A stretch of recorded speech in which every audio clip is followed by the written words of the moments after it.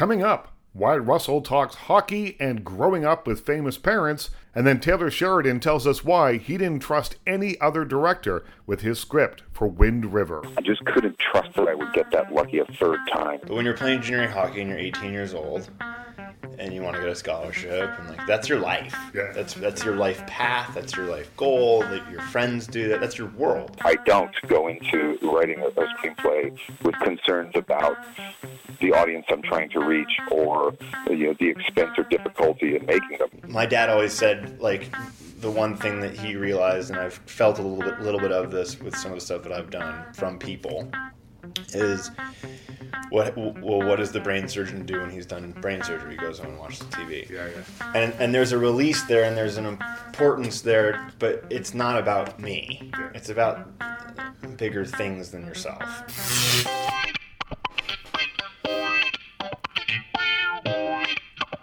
Hey folks, welcome to the House of Krause. I'm Richard Krause. Come on in, shut the door, don't let all the cold air out. Have a seat at the bar, maybe have a lemonade. Shake it up, it's delicious at this time of year. It's been a busy time around here. I just got back from the Just for Laughs Festival in Montreal. Now, if you don't know what the Just for Laughs Festival is, it's the biggest comedy festival in the world. There's hundreds of shows. It goes on for weeks. It's a fantastic event, and every year I go and host on-stage interviews with comedians and filmmakers and things. This year, I did a number of them, most notably, I guess, with Trevor Noah. Now, a year ago, I did one of these in Toronto with Trevor Noah, and we talked about growing up in South Africa, getting the Daily Show. He was just writing his book, which is called Trevor Noah, Born a Crime, Stories from a South African Childhood. It was fascinating stuff, but I wanted to do something a little different this time. So we're backstage. He's texting, I'm kind of hanging out, reading my notes and things. And I said to him, you know what? Here's what I think we'll do. And I started to run down things. And he said, don't tell me. I want everything to be a surprise out there. So everything that came out of my mouth was as much a surprise to him as it was to the audience. Sometimes it even surprised myself with some of the questions that came out of my mouth. But he handled it all so beautifully. Every word that comes out of this guy's mouth is like poetry laced with philosophy. He is a thinker. He's very funny, but he just captivated this audience. There were probably 800-900 people there, and he just absolutely captivated them. We talked about Donald Trump, and instead of attacking Trump, as I think you would expect the host of The Daily Show to do, he said things like, there are things to be angry about, there are reasons to mobilize, but some of this Donald Trump stuff, some of the stuff that he does, hey, just laugh at that. Now, you'll have to take my word for all of this because we didn't tape it. I can't bring you that interview here on the House of Krause. It exists only in the memories of me and the hundreds of people that were in the room, but it was fantastic stuff. You can read about it in the Hollywood Reporter if you want to dig a little deeper here, but fantastic stuff. This week on the show, we have more fantastic stuff. A little bit later on, Wyatt Russell will be here. Goon, The Last of the Enforcers, will be available across Canada on Blu-ray and on demand in early September, so I thought I'd revisit a little bit of an interview I did with him a little while ago.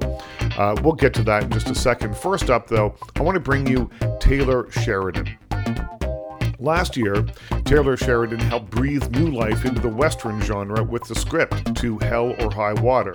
It was a hot and sweaty West Texas crime drama that earned 4 Oscar nominations. Now, before that, he penned Sicario, the Emily Blunt Benicio del Toro drama about an idealistic FBI agent working with an elite task force to stem the flow of drugs between Mexico and the U.S.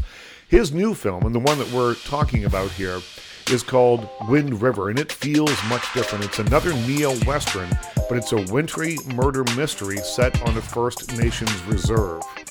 He's an interesting guy. He's an actor. You would have seen him on Sons of Anarchy and loads of other stuff. He did guest spots on every television show imaginable, but he's really found his voice as a writer and now as a director. So we talked about Wind River. It's in theaters next week. It stars Elizabeth Olsen. It stars Jeremy Renner. It's got a tremendous cast, and it's one of those kind of edge-of-your-seat thrillers. Here's Taylor Sheridan on Wind River. Why this one as your debut? It was a subject matter. I was worried that, look, I had been very lucky with Denis and David directing Sicario and Hell or High Water, and I just couldn't trust that I would get that lucky a third time. And with this one, because it's about such a sensitive topic, and I have a number of friends in Indian country, and I had to tell the story a certain way to be respectful and to hopefully, begin a dialogue that's not existent here.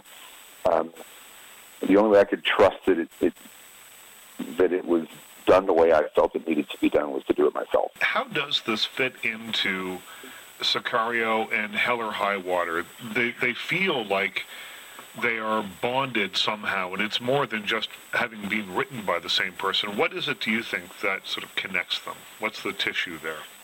Well, there's two things. There's an exploration of the modern American frontier.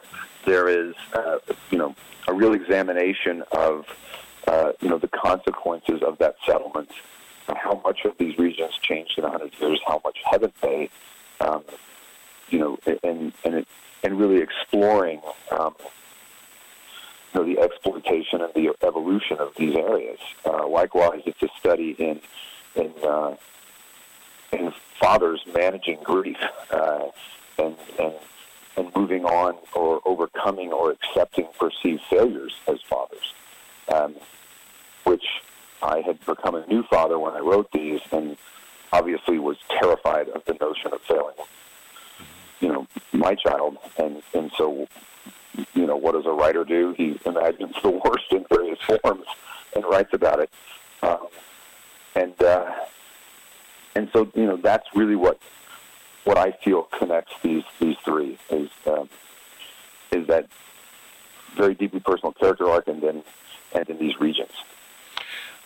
I don't want to give anything away, but something happens in the film that has also happened to your lead character, Jeremy Renner's character. Why was it important for him to have the same experience of a missing, dead child? The character of Corey, his journey is, and he's on it when we meet him, is seeking a means to move on from a tragedy without ever getting closure, and exploring how to do that, and recognizing his failures and recognizing,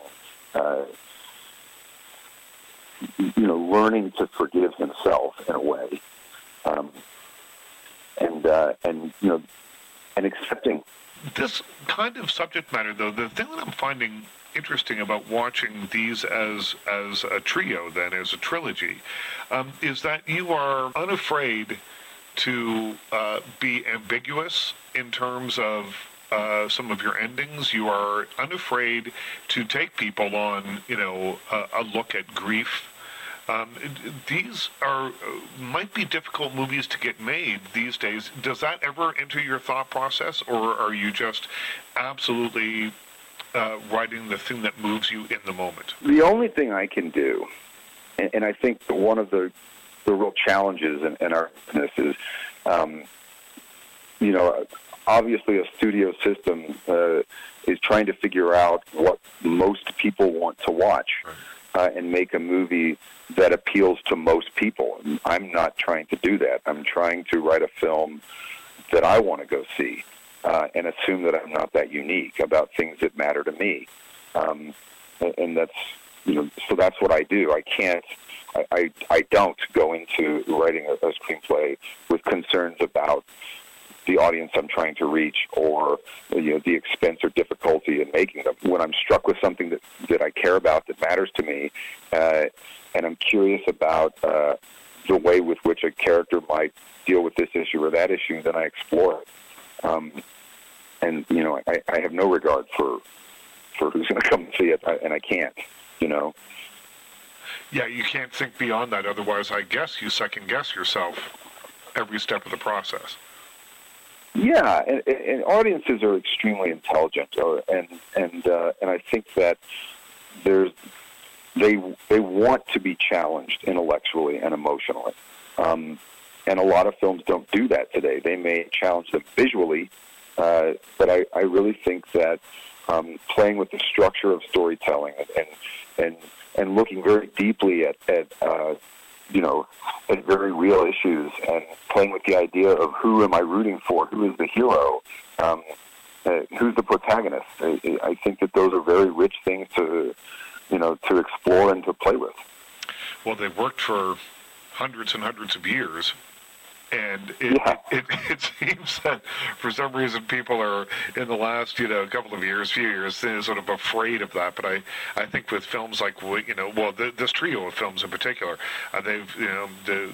we don't know about Wind River yet. It hasn't been released, but we're knocking wood that it's very successful, as the other two were. And that's got to be gratifying for you. It is. When you tell a story that people enjoy. And of course, the ultimate goal is to do what you said in the beginning, which is to make a movie that excites and then has you thinking a week or two later. I think that's the holy grail of filmmaking. If I can do that, if I can excite and entertain and yet do something to ponder later, I've done my job.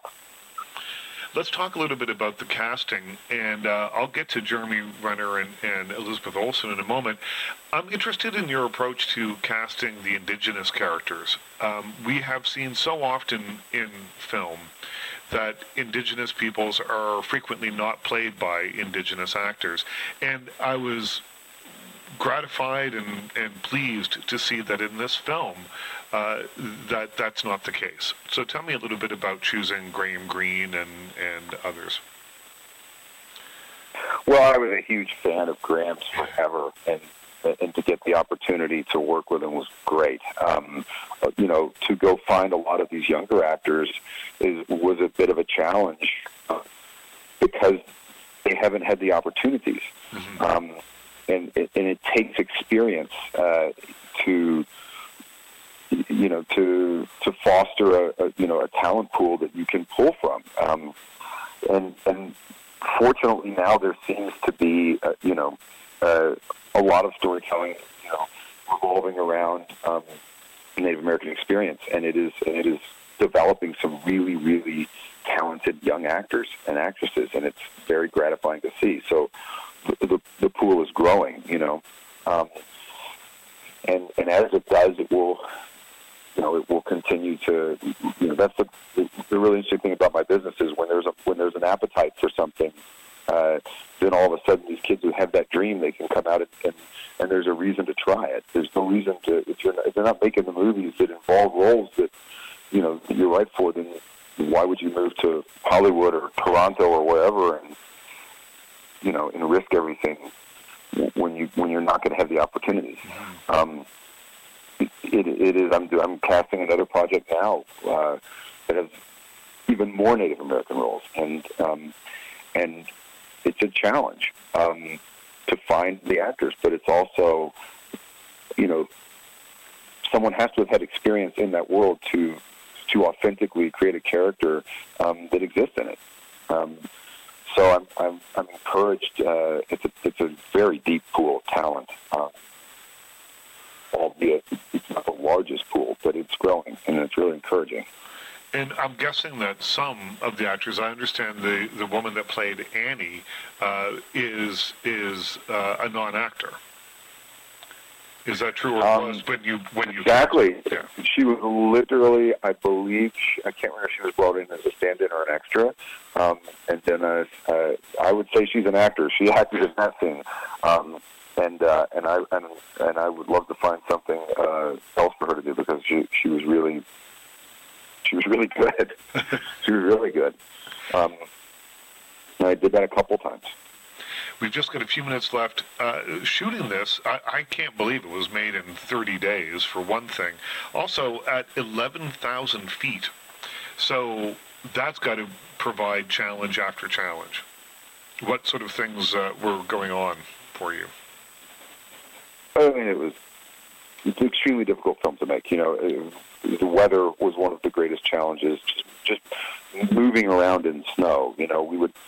We would drive to a location where we shot most of the film, and then it was a it was a 1.5 snowmobile ride into a location. We had to use snowcats to drag things in. Everything is slowed down in the snow.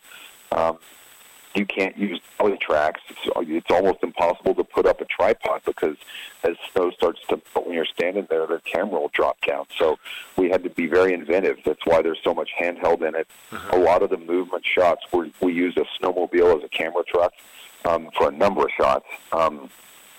It was it's hard on the actors to be, at that altitude and in those conditions. So it was really hard. Well, I'm guessing that's why, and I've read, and correct me if this is wrong, but was the shootout scene, or in particular Elizabeth Olsen's scene, shot in 15 minutes, sort of because of weather conditions? The standoff. The standoff was, wow. Yeah, I think I shot that in 15 minutes. It was, and it was chaos. I mean, it was chaos. It was very difficult. There were, 30 days. I would have loved to have had another 30. Yeah. But I there's think an you work energy that comes instinctually. from. Very much so. Yeah. Yeah. And when there's no time and there's no money and, whatever else, you have to figure it out. And, I remember Terry Gilliam telling me one time when he was making the Holy Grail movie that he only had $1 million to make the whole thing, and he wanted King Arthur and his men to come over the crest of a hill on horseback, but the horses were going to cost 10 grand or 20 grand or something. He couldn't afford it, so he put them all on broomsticks and had someone walking behind them with the coconuts making the clomping sound. And he said, because I had no money, I made a scene that everybody remembers. Because if I'd had them on horseback, they would have come over horseback and it would have meant nothing. Everyone remembers that scene. If I'd had money, I would have been a shitty filmmaker, is his quote to me. I mean, there is some truth to that. There's some real truth to that. It forces you to make decisions very quickly that get to the very essence of why you're making, distilling things down to, its purest form because you just don't have time. I think he's 100% right. If I had more time, a lot of the scenes that work really well probably wouldn't have worked at all. That was Taylor Sheridan talking about Wind River. It's in theaters right now. Now, there was a time when an interview with Wyatt Russell would have taken place in a locker room, not a plush downtown hotel suite. The Goon, Last of the Enforcers star, and that's coming to DVD and VOD and everything else in September, not only plays a hockey player in the film, he was once a junior league goalie who says that his first vivid memory was getting a pair of skates when he was just 3 years old. He says hockey was my love and my passion. His promising athletic career was cut short by multiple concussions and an injury-plagued season, but the 33-year-old fell right back into rink life on his first day of shooting Goon. What was it like getting back on the ice? So fun. Yeah. Yeah. It was so... Well, there was a moment where... I think it was the first thing I shot, or like one of the first things I shot, where every time you go into a movie, you're kind of like, okay, the first scene that you're going to do is always like, all right, the movie's never done until you start shooting. Right, yeah. So you never really know how it's going to go. Right. And you're always trying to like, okay, this is my character, and you're kind of thought about it for a while and getting into character and that kind of stuff just before the shoot starts. And I sat down on this bus. We were supposed to be getting off of a bus after a game to meet like our family members or whatever. And I remember sitting down and being like, oh, like this is what I did. Yeah. This is not there's acting. I wasn't like that as a human being, but it was like, oh, I've done it. I've already done this. And I looked over to my left, and they started filling in the bus with players that would fill out the team. Right. And there was a guy right next to me, and I was like, Dylan? And like I'd played with him. He played on the team for a little while in Brampton. I'd played with him a little bit, and I was like, "Oh my, what? Like, no way!" And it became like after that moment, became like really easy and fun to slip back into like hockey hockey-ish terminal. It's a world. Yeah. And then every day at lunch we would play like shinny. Right. And everybody would get out, and it was like I don't think I've ever had more like fun, right, because it was my love. It was my passion. It was yeah, my love. It's what I wanted to do with my life. So it was so much fun that way. Easy to slip into. What did you learn from playing professional sports that bled over into your new job as an actor? I mean, you're from a showbiz family, so you know you understood what that part of it was like. But I imagine there's discipline, there's whatever else that goes along with being a professional athlete that maybe slides in a little bit. A lot, because when I was playing hockey, anybody here knows that it's sort of different in the States when you explain it, because it's not part of culture. Yeah. But when you're playing junior hockey and you're 18 years old and you want to get a scholarship, and like that's your life. Yeah. That's your life path. That's your life goal. That your friends do that. That's your world. Yeah. So there's no other world that supplements that world, right, other than like working out. Your whole life revolves around it. And so we never talked about it wasn't part of my life. I only saw it or experienced it through osmosis. So I think show business. Yeah. So the osmosis part of it, I think, was something that definitely just bled into leading into my new world. But more so the specifics of what I learned in terms of professionalism, being on time. Yeah.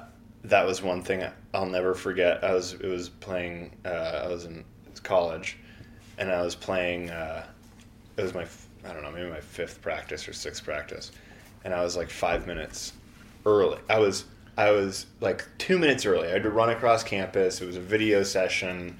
My class just ended. Sprinted, and I got there on time. Right. And I sat down, but everybody was already there.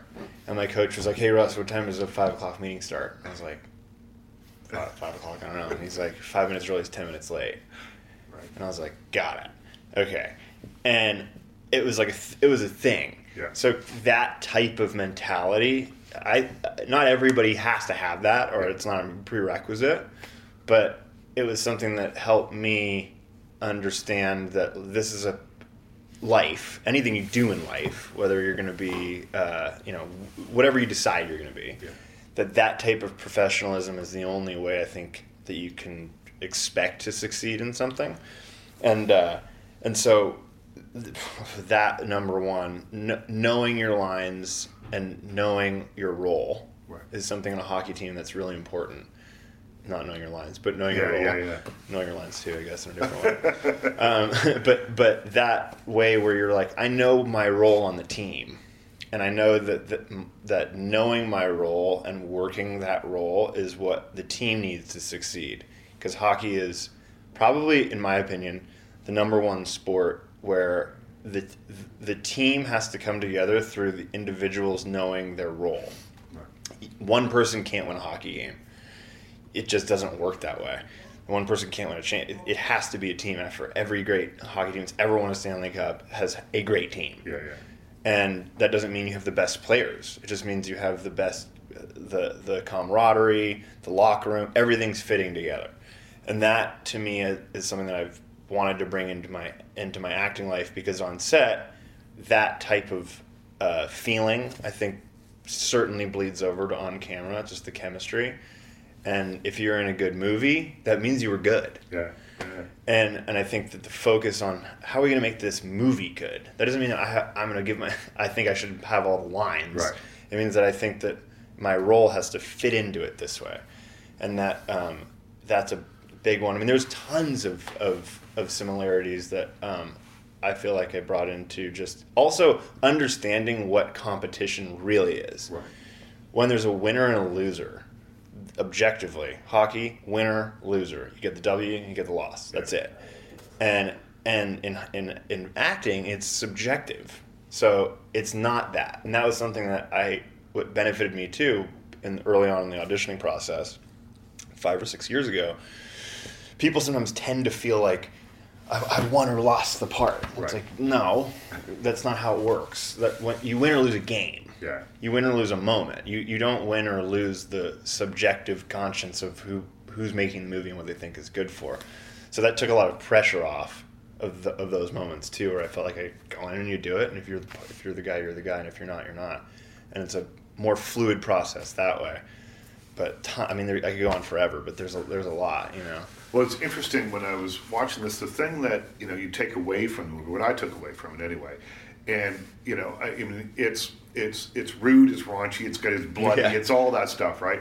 But it's about love, and it's about the love of the game, it's about that, and the difference between the two enforcers, like the main two guys, you and Sean, is that Doug loves the game, and your character only likes to win. Right. And that's the difference right there, I think. And that sort of speaks to, I think, Totally. what you were just talking about, the camaraderie. It's all got to be there, otherwise Yes. it's never going to gel, right? Totally. That's exactly it. I'm so happy you felt that way, because there's a fine line between people in any sport who love the sport for what the sport gives to them. Yeah. And then there's a switch that happens sometimes when you start to feel the expectation of what other people are putting it on for you, and not just the love of getting out there, tying up your skates, and going and having fun. Right. And Doug, I think, represents, from a fan perspective, and Jay got this because he loves hockey. To Jay, it's different for me and Jay because I played it. Yeah. And Jay views it as from a fan perspective, Like a mega fan like a mega perspective. fan perspective. That in this movie, I think, benefits it because it's he gets what hockey gives to people, Right. and that visceral outlet of like what it means. And for a player, sometimes when you're in it, you're not thinking of it. Right. You're just going out there and doing it. And for Anders Kane, it was much more of the perspective that I think people have when they get jaded. They have a lot of talent. They've had a lot of talent since they were kids, and they've also had a lot of pressure put on them since they were kids. And for a lot of people, there's a breaking point. And the way that usually manifests itself is self-destructive behavior. Yeah. And they don't even know they're doing Well, it. and I think you see that, though, like, in all sorts of stuff. Not only just in hockey, but in Absolutely. show, like in like kid Acting. actors and all, you know, like Absolutely. you see all that, right? Everything. Every profession where people view it as larger than life. Right. When you start to believe that it is larger than life, and you are larger than life, is like where I feel like the downhill skid starts to slide for Yeah. everybody. Yeah. You know, when you start to view yourself as more important than the world that's going on around you. Than the person sitting on the train next to you. Yeah, exactly. And I won't get personal about this, but do you think you might have learned that from your parents? Have been famous forever and really famous. And Yeah. do you think you may have learned, because I've met both of them, and the cool thing about them is that, you know, and I've spent a bit more time with your dad, but just so cool, like Yeah. down to earth, and just like you would great never people. know that he's a legend. Yeah, You know what I mean? they're great, and we never grew up that way, because they understood that perspective of going, look, they were lower middle class Yeah. American families that lived in, you know, Maryland and Maine and Thousand Oaks. That they didn't like all of a sudden forget that. That's just Right. not who they were as people. That's not who their families were. So we were never raised with the fact that like what this is. It's just entertainment. Yeah. It's fun. It's Yeah. not. Sometimes certain things can culturally make a difference, maybe on like the smallest, tiniest, littlest, tiniest scale. Yeah. But it's just at the end of the day meant for you to go to the movie theaters and have a good 2 hours Yeah. of your life, and that's it. It's not rocket science. We're not curing cancer, but at the same time, my dad always said, like, the one thing that he realized, and I've felt a little bit of this with some of the stuff that I've done from people, is what does the brain surgeon do when he's done brain surgery? He goes home and watches the TV. Yeah. And there's a release there, and there's an importance there, but it's not about me. Yeah. It's about bigger things than yourself, and they didn't forget that, and I think that they raised us with that idea in mind.